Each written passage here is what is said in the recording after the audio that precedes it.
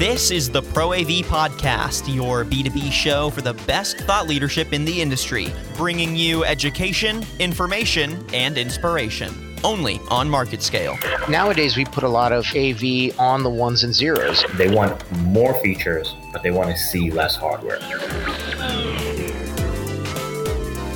Welcome to the second of 3 podcast episodes that MarketScale is releasing from DSC. Over 2 days, we talked to a number of industry leaders, and now we're releasing those conversations in stages. And if you missed the first episode, make sure you go back and check that out over on the MarketScale Pro AV vertical on marketscale.com. But if you listen to that first episode, then you know that data was a major theme of that show, and episode 2 really carries on that theme as well. We're going to be talking to Stacy Dvorsky, the VP of Marketing at InPlug, Allison Maxson, Senior Marketing and Communications Manager at Absen, and finally Jay Leedy and TJ DeQualo from Diversified. Each of them brings a different perspective on the industry and its rapid growth over the past several years. And we're going to start off by talking to Stacy Dvorsky, who explains her journey from getting her PhD in the humanities field to helping brands understand the story that data is telling them. It's a really fascinating story, and she brings a really interesting perspective on the industry. So that's going to be our first conversation coming up next here on the MarketScale DSE podcast.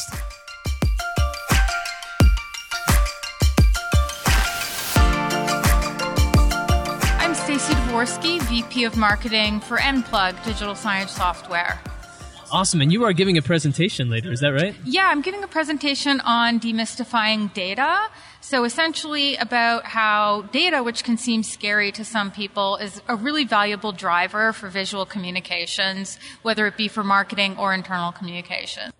So you have a little bit of a background of coming from an area that wasn't so much data-driven and into this and understanding a little bit about the way that data can be used to tell stories and that sort of thing. Kind of explain your background and how you found yourself into this particular realm. So I took the very unique path of having gaining a PhD in Italian studies from UCLA. From there, I started working in digital publishing. Mm-hmm. And from there, I transitioned to ad tech. Based off of my knowledge as a publisher, they were looking for somebody who was able to understand how publishers want to monetize their digital properties. And I had that. So that really brought me into the business world and into the tech world. So from there, I began to encounter the famous kind of big data, and hear more about the word data-driven. And that seemed scary to me at first. I had a friend in grad school who was an electrical engineer, and data to me was what she did. It was not what I did. Right. It was not something tied to communications. However, as I started moving through my career, I began to find that data really isn't that scary, and I think it's something that a lot of people have a mental block on, but can be really valuable to them. I actually have a memory of when I first started working in one of my first offices. What they did is, because we were making money off of publishing, we had the Google Analytics dashboards, right? Like 10 of them behind my desk. So I was practically getting like a sunburn from these screens. You felt like you were on Wall Street or something. Exactly. Yeah. But what I thought was really interesting, and it was scary. When you first came in, you think, wow, there are all these numbers. But there's no context behind them. Right. And it's when I realized, and I was thinking about how we could put those numbers more into context so that visitors to the office could understand that this meant our company was growing, that I had something to add to the whole data discussion. And that really came from the background in humanities, storytelling, knowing how to present information to an audience in a way that excites them. Yeah, I was a communications major, and math is not my thing at all. And so anything involving numbers and that sort of thing terrified me until I'm a huge sports fan and kind of got into the analytics side of sports a little bit, and it kind of became less scary to me because it was in a context that I understand. Is that kind of the way that you're presenting this to specific businesses and clients and that sort of thing in order to be able to help them understand, here's what's going on with your business, and here's, some of the underlying things? Yeah. I think first of all, a lot of people don't realize what data they have. Mm-hmm. They think of data just as pure sales numbers, when really they have data that's being generated constantly that is interesting and useful to their clients. Even in store, we're seeing that more and more now with data on what is being sold. For example, digital signage can really suggest additional products for people to buy in store, and that's coming from data. So if you bought this pair of shoes, other people also tend to buy this with it. And that data is helpful to shoppers, and it also is helpful to the retailer because it's giving impetus to purchase more product. And that's the kind of data that's been available to people on the e-commerce side for a little while, but maybe not so much brick and mortar folks. And so they all of a sudden have this new wealth of information at their fingertips that you can help provide that context for. Yeah, and I think there's still, a lot of people are still exploring how to bring that in store, how to measure the results based off of that. And again, how to really connect it to the shopper without it making seem like just a pure kind of push of the product itself. One of the ways we've found at Mplug that's very valuable to do this is through social media, for example. So based off of what's being sold the most, using a hashtag in order to pull in user-generated content that shows that kind of product that is being sold the most. Interesting. And you guys have programs that really that display social media in retail outlets too. Is that right? And that sort of thing. Is that an important aspect just because social media is just permeating throughout all of our lives at all different points now? Is that kind of an important aspect to have in stores, that ability? Yeah, I believe it really is an important ability for stores to have in the store itself, especially now that more and more e-commerce features are being added to social media. It's something that shoppers are coming to expect when they go into store, to be able to connect it with that social experience they're already having. Can you just tell me a little bit more about Mplug and what you're doing and what you have displaying here at DSE this year? Yeah, so at Mplug, I think, is at a really exciting place. I joined about a year ago, and I joined because it is growing so rapidly. One of the things that impressed me the most about Mplug is the attention they're paying to security. So, for example, I know that in where I come from, the digital advertising world, we've been talking about security for a long time. When I first started learning about digital signage, I was really surprised there wasn't more of a discussion about how the data was being used in platforms and shared and what controls people were given. Interesting. At Mplug, we're really working very hard to ensure the safety of the data, and we give a lot of controls to clients over that. Our clients fall into two main groups. We have internal communications clients who use it for communications within a corporate environment. And then we also have a lot of clients who use it for marketing as well.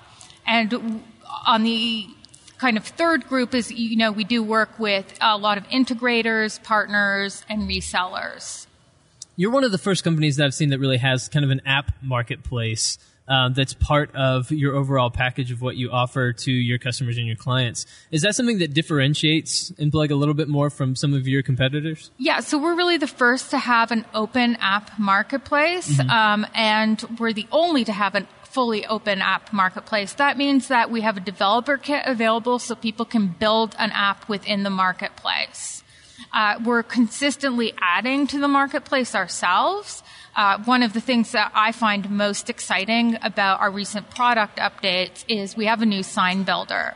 Now, there's a lot of ways to build digital signs out there, but with our new sign builder, not only is it drag and drop, scale and rotate, and all of those things that, we've really come to expect with graphics programs, but you can also drag and drop in a countdown or a count up timer, which for internal communications is great because you can count down to a deadline, or, you can count up to a big trade show like DSE, for example. Sure. And we've also recently added what we're calling custom triggers. So custom triggers is a way to trigger new content on your sign automatically without any extra work. For example, if you have, 50 to 100 employees who have birthdays over the coming 2 months, you just upload a list of, their names, their birth dates, etc. And the work is done for you. It automatically pulls that text into the sign so you can kind of set it and forget it, which is really great for a lot of these larger enterprises that we're working with. Yeah, absolutely. What are some of the ways that you've seen signage incorporated into an office setting in a way that really benefits the employees that work there and that sort of thing? Because I think a lot of people think of digital signage, and maybe I fall into this accidentally, and think retail and immediately run to that. But this is a large aspect of what you do, is inside large businesses and ways for corporate communications to happen. Yeah. So one of the clients we work with, Paycor, I think they're a really great use case. They essentially decided to digitize their workplace and introduce digital signage into that. Now, the way we've seen it work well for them is with their sales team in terms of sharing dashboards, but then adding in motivating content to that as well. So, for example, you have a dashboard showing how many sales are being made. Mm-hmm. You follow that up with a call to action of, remember, the best time to cold call is 4 to 5. Right now it's 4:30. Pick up that phone. And they saw a real increase in measurable productivity using that. One of the reasons that digital signage is good for that over, say, a desktop is that in a sales team, you have a competitive environment. So if you're sitting at a sports bar and everybody's staring at their own computer screen, you're not getting as much competitive spirit as if you have something up on the big screen. So as a team motivator, digital signage can be a huge win. Absolutely. And I think that one of the things that just with the App Store that you have available and things along those lines, you offer a certain level of customization for a particular client's needs and wants, because everyone's going to need and want something slightly different. I would assume no two client operates the exact same, so they want different things. Is that something that's important to you as a company, just being able to find custom solutions for anybody that walks through the door? That's incredibly important for us, is to set up an infrastructure where people don't have to change their content in order to show it. The idea, I think, of digital signage is in part to save time and to increase productivity, whether it be in marketing or in internal communications. So if you have a setup where you can enable an app and automatically pull in content without having to go and fiddle with it, that's really a great solution for people. We're always adding more customization options as well. Mm-hmm. With our user permissions too, it's a really valuable way for, say, a creative director to give people access to some content, but not others. Interesting. That's really fascinating. Well, Stacey Dvorsky from InPlug, thank you so much for taking some time to talk to me, and I'm looking forward to that talk you're going to give on Friday about motivating audiences with data. It sounds exciting. Thank you.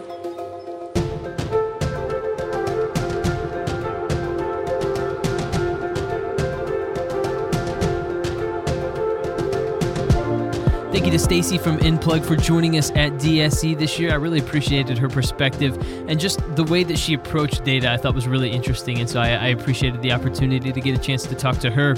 Coming up next will be my conversation with Allison Maxon, the Senior Marketing and Communications Manager at Absen. And we're going to talk about a major award that Absen won there at DSE this year. We're also going to talk about the importance of collaboration and really keeping the human element in digital signage, something that maybe some people might be lacking. So we're going to talk a little bit about that coming up next here on the Market Scale DSE podcast.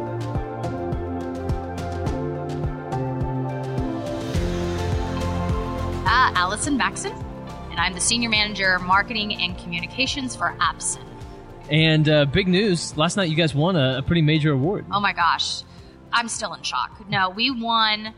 We were up for an Apex Award for under the category of venues. Mm-hmm. And we had worked and actually did a wonderful video with Market Scale on the Hal Center Theater just outside of Salt Lake City, Utah, mm-hmm. Sandy, Utah. And this is a community theater on steroids. We're talking about a multi-million-dollar, state-of-the-art, puts Broadway theaters mm-hmm. to shame in the advanced theater facility AV, you had Abson LED, you had Samsung LCD, you had high-end system lighting, top sound.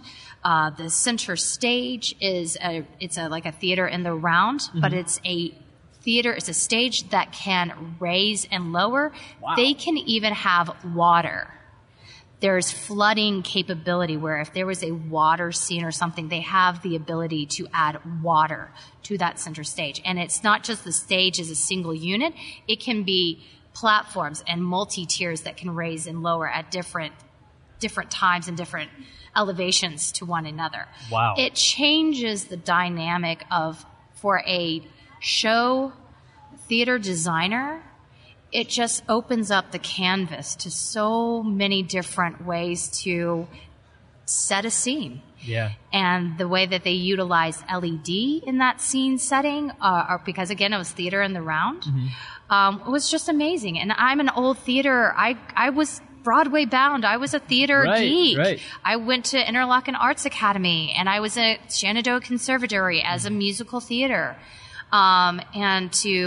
This kind of brings back all of that excitement from my theater days and appreciation. So overall, it was just an amazing project.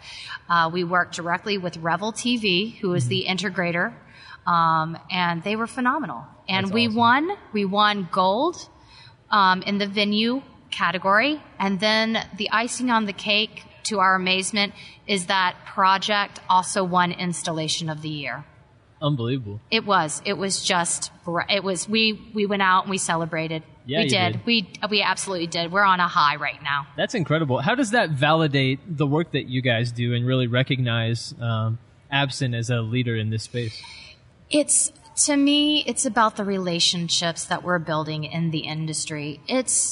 Technology is secondary. It's there, but it's not the only thing. It really comes down to relationships and understanding of building those relationships with those key integrators and with our partners.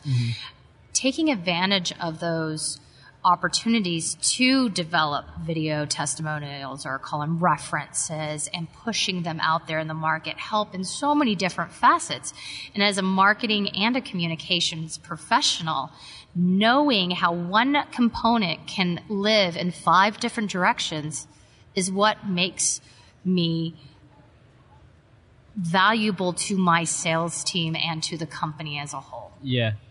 I think a lot of people, when they think about just technology and they think about LED screens and things along this line, I think that they sometimes forget about that human element, that it's technology, it's advancement, it's cold hard, video boards and that sort of thing. But really, like, you're kind of bringing back in the human element of it along with like those partnerships. It's amazing what the versatility you can do with LED. There's a time and place for LED, and there's a time and place for projection, there's a time and place for LCD. Right. I think all of them complement. One, I know in the industry right now, the big kind of LED versus LCD, and then projection versus LED. Those are hot topics. You get competitive, and because the price point of LED has dropped dramatically over the past 5 years, so it's becoming more competitive against LCD, and there's a lot of advantages with LED and a power consumption. You don't have the bezels that you get in an LCD video wall. Things like that. So it's fun, it's exciting, and it's constantly, it's a happening segment right now. Absolutely. And then today you were on a luncheon panel. I was not on the panel. You were not on the panel. No, you attended it. No, I attended. It was the Women of Digital Signage luncheon. Yeah. This is their second year. I was in attendance last year, and it's just growing tremendously. Megan Duda, who is the managing editor over at SCN Magazine, she's one of the founders, and then I was sitting with several heavy-hitting women. We were all gathering there, and there was a panel of 3 very strong women, and then the moderator, who's also part of the Digital Signage Federation, Kim Sarubi, talking about us as women in a fairly male-dominated industry, and taking these 3 women up there and sharing their personal and professional experiences of being a woman in a male-dominated area, and what their experiences are, how they have accomplished and gotten over challenges. We as women have to give ourselves permission. A lot of times, our internal dialogue, when it comes down to it, so we have to change our internal dialogue to give ourselves that permission to claim ownership for the projects that we have led. I think we're very conscious of making sure that everybody gets their fair share, and we don't want to come across as it's all us and nobody else did anything. We don't want to do that. We're very aware of that. But there's a sacrifice that sometimes happens where we put ourselves on the back burner as women, and how to deal with different challenges. And there was one of the more senior women on the panel talking about in her early years here in Las Vegas of how much, she was asking for a raise. And she's like, well, the person she was talking to, or I guess her boss at the time, this gentleman needs to make more because he has a family to support. And you're single and you don't need to make as much because you don't have a family to support. Right. It was very much of that 50, 60, 70 male mentality that the man needs to make more because he's the breadwinner. Right. Instead of going, I deserve this amount of money because of my quality of work and experience and capability. Yeah. My home life does not come into factor. You're paying me for a job. Right. And that's what I deserve. Yeah. And how to go about that. Yeah, I think it's important to celebrate the wins that you have, and in doing so, you kind of, I guess, give people someone to look up to, for your successes, right? Yeah. And then that creates, I think, a trickle-down effect of just more women wanting to enter an industry because they see successful women out here crushing it and winning awards. I think the key to that is the mentoring side, and we did even touch upon the mentoring. And to be a strong woman doesn't mean you have to have a female mentor. I have a lot of very strong, wonderful male mentors. The majority of the time that you're going to be in probably your mentor is a male mentor. We need both. This is not just a man versus women. It can't be like that. Yeah. It needs to be we're all in it to win it, and we all are capable in our own individual right. It's not because I'm a woman, it's because of what I can do. Yeah, absolutely. It's not because you're a man, it's because of what you can do. And it's simple as that. Yeah, yeah. You were talking earlier about just the accessibility of LED now, and just the price point coming down, so it's just more accessible to everybody. When I think about that, I think, okay, all of a sudden, like, there's this world that's been opened up to people that are your clients. How much do you sometimes have to go to them and say, hey, look, like, this is what's possible, and kind of push the boundaries of things a little bit, because all of a sudden, like, this whole new world of accessibility has been open to them? Yeah, I think the challenge that we face in the marketplace today is there's a knowledge and simplicity in an LCD manner. LCD is like a television. I mean, that's what it is. You hang it and it's done. LED is more intricate. There's more knowledge that has to be known when you do a permanent installation. The mounting, the wall, no wall or floor is truly flat. I don't care what the architect or the builder says. It's a flat wall. Yeah. Nothing is 100%. You have to take that into account when you're building a video wall. Because if the wall's off and you don't shim the mounting gear, or it's not the right strength of mounting gear for the size of the wall that you're doing, and you don't shim things settle. And guess what's going to be seen? You're going to have seams being seen. The LEDs are going to shift. So it's a ripple effect. Every key element affects the outcome of how well that wall looks at the end of the day. So I think what we're seeing as an LED provider is getting integrators, installers, educated and knowledgeable. I think there's still a hesitation because it's not known as well. Right. So one of the things that Absen is doing this year, we've expanded our ACE, which is Absen Certified Engineer training. We've always been a big proponent in training because the more that they know, the more that they can accomplish on their site. And it's good for business. We are going to be starting a new training program called ACE-I, and that's specifically for installation. Awesome. We've always run with, since 2016, our ACE as we're going to call it now, ACE-R. Our ACE program has always been focused on the rental and staging because that's been where our heaviest hitters have been. We've grown tremendously where now we have almost a higher market share or breakdown in fixed installation, and we see the need for that education and understanding of mounting, of walls, of LED, of Novastar processors. So to accommodate and to say, okay, the market has changed, we need to change with it. Yeah, absolutely. Well, it's been a big day, big 2 days for you guys. Yes. And so congratulations, and continue Thank celebrating and continue the good work. Thank you very much.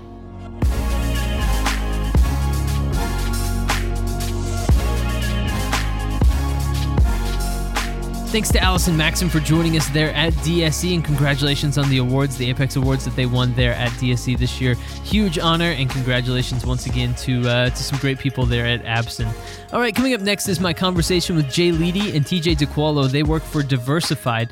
We're going to talk about using analytics to tailor content strategies, and also just the way that this is revolutionizing brick and mortar retail and kind of helping it take on more of an e-commerce approach. So we're going to talk about that coming up next here on the Market Scale DSE podcast.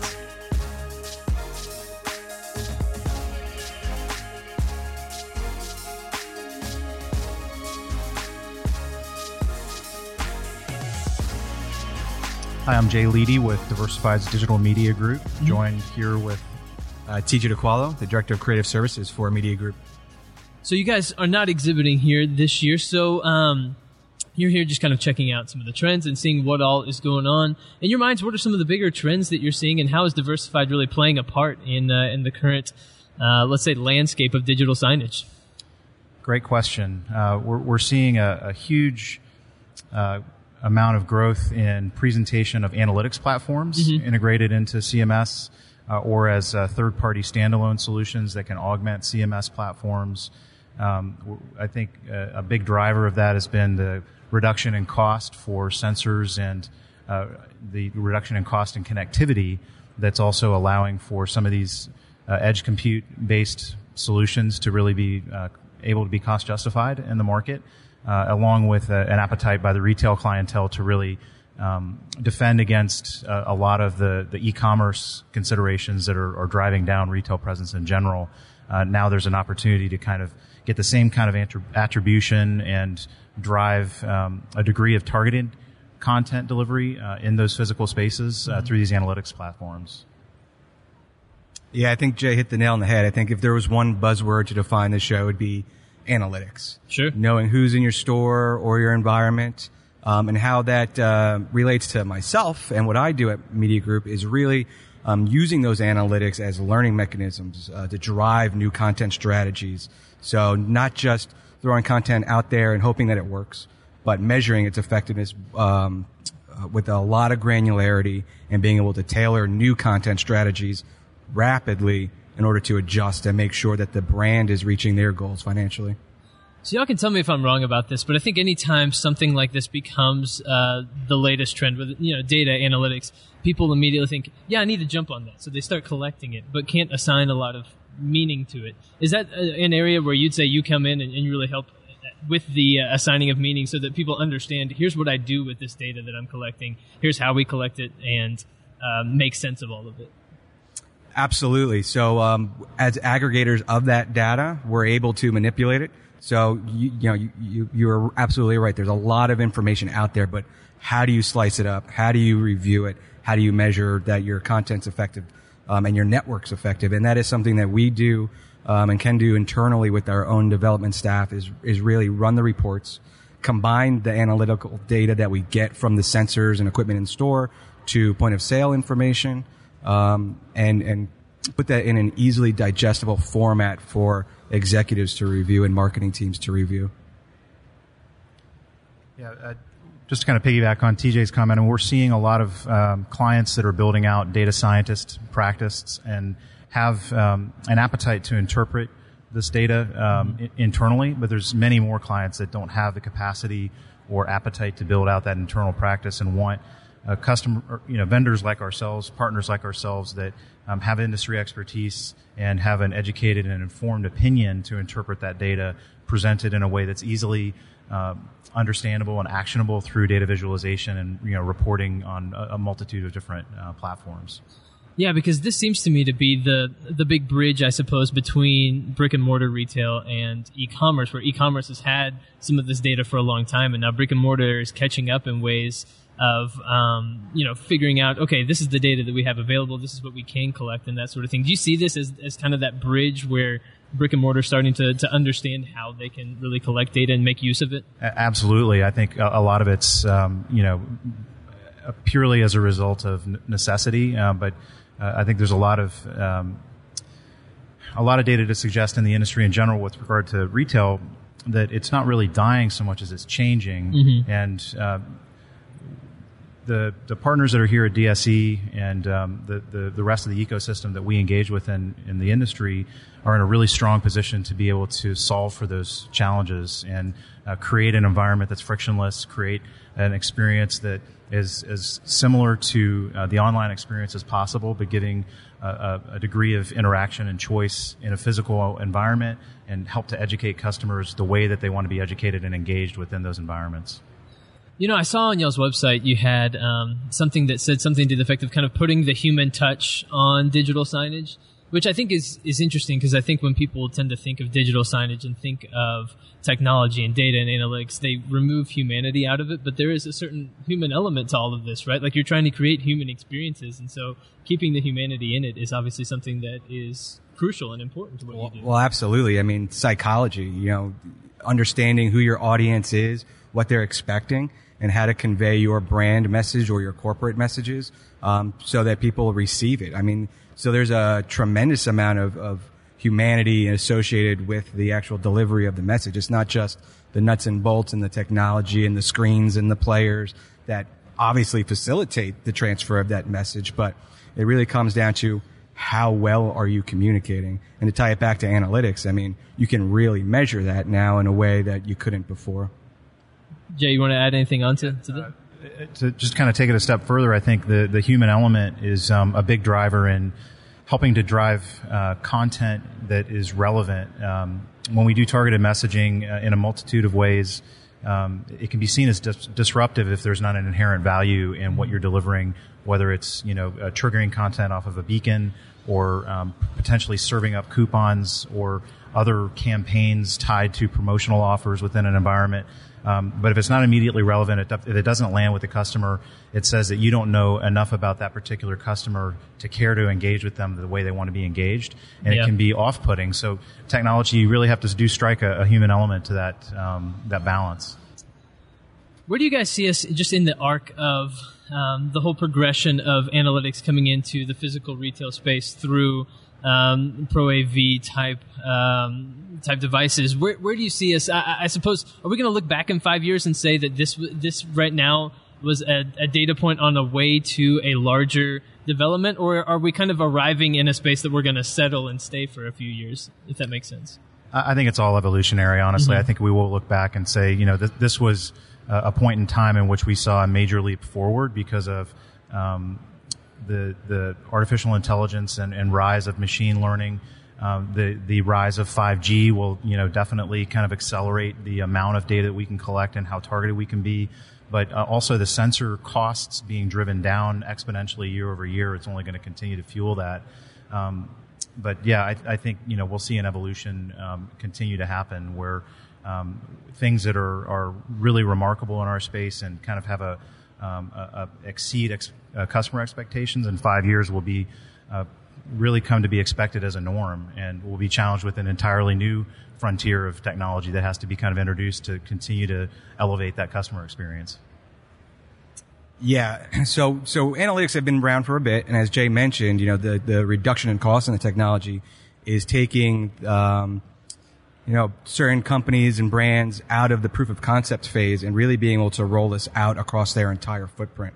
So on that arc where we're definitely on the rise, it's hard to judge where we'll be in a few years just because there's always going to be an evolution of technology, and there's going to be more data points that we can capture and more devices that we can integrate in.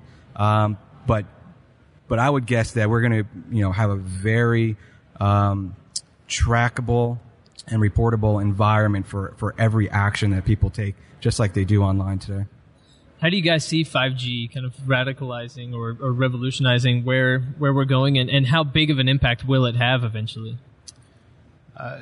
Any of the industry articles I've read about 5G indicates that it's going to be a massive shift in the industry in general for communications. For our industry specifically, though, it's going to allow for us to do analytics collection and trigger content that is typically resource intensive, requires a fair amount of bandwidth.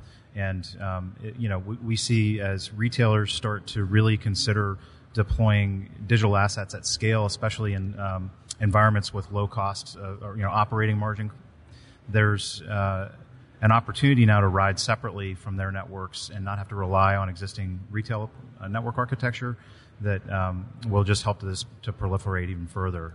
I think it's going to be a big deal. So we're in a hall filled with potential partners for Diversified to work with. How do you determine which partners are best, and which platforms work best for you to work with? Kind of walk me through that process and how that all works. Sure. So from a software standpoint, it's all about managing content. There's a lot of great CMS platforms at DSC. Diversified prides ourselves in being software and hardware agnostic. Okay. So we tend to go with the best of the best for what's in the best interest of our client. What are their needs? So from day one of engagement, we really ask our clients a lot of good questions to drill down to what their requirements are. And through our experience, we've touched almost every CMS here, and we bring those those lessons that we've learned to the client and really specify which platform will meet most of their requirements. Not all of them are going to meet every single one of their requirements. Sometimes we offer multiple solutions for a customer, but what we also do is leverage the frameworks of these platforms and kind of hot rod them.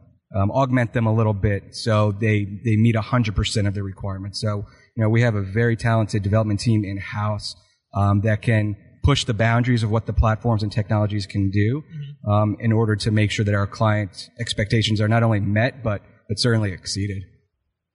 Yeah, it's kind of a piggyback on TJ's comment. I mean, we look at this entire show floor to some extent as being our booth. As you mentioned, we don't exhibit because we have so many partners. Really, the show floor itself is our exhibit, and we're reliant on our partners to be able to enable us in our success. So it's really important to be here at DSC, engage with these guys, thank them for their support, and learn about their technology roadmaps. But more often, we find that, especially in the CMS front, there's so many. But there's not a magic bullet for any one particular client and business case. So we have in-house development, as TJ mentioned, that allows us to bridge those gaps.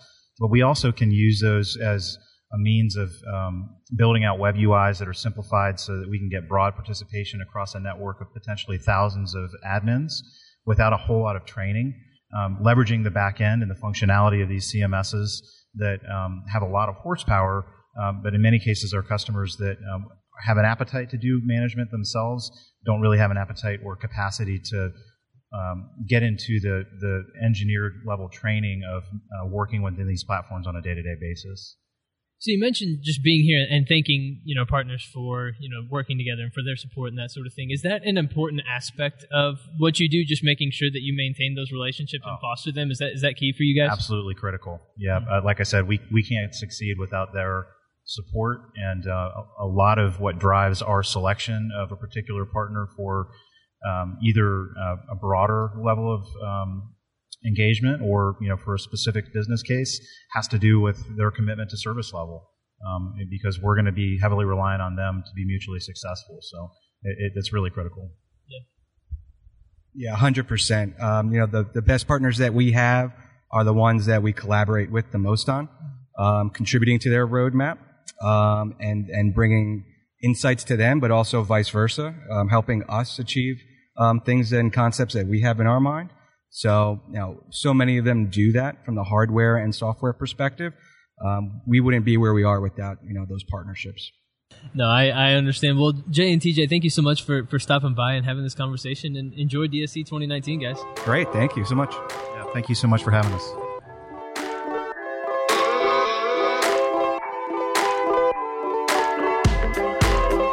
Thank you to Jay and TJ for taking time to talk to us at DSC. I, again, really enjoyed their conversation just about data and the impact that it can have moving forward, and really just that bridging of the gap between e-commerce and brick and mortar retail that can occur when data is present. So really interesting conversation. I appreciated those guys taking the time to talk to me there at DSC in Las Vegas. That is all we have time for on this episode of our Market Scale DSC coverage. We have one more podcast we're going to be releasing in this series, so make sure to stay tuned for that. But until next time, I've been your host today, Tyler Kern. Thank you so much for listening.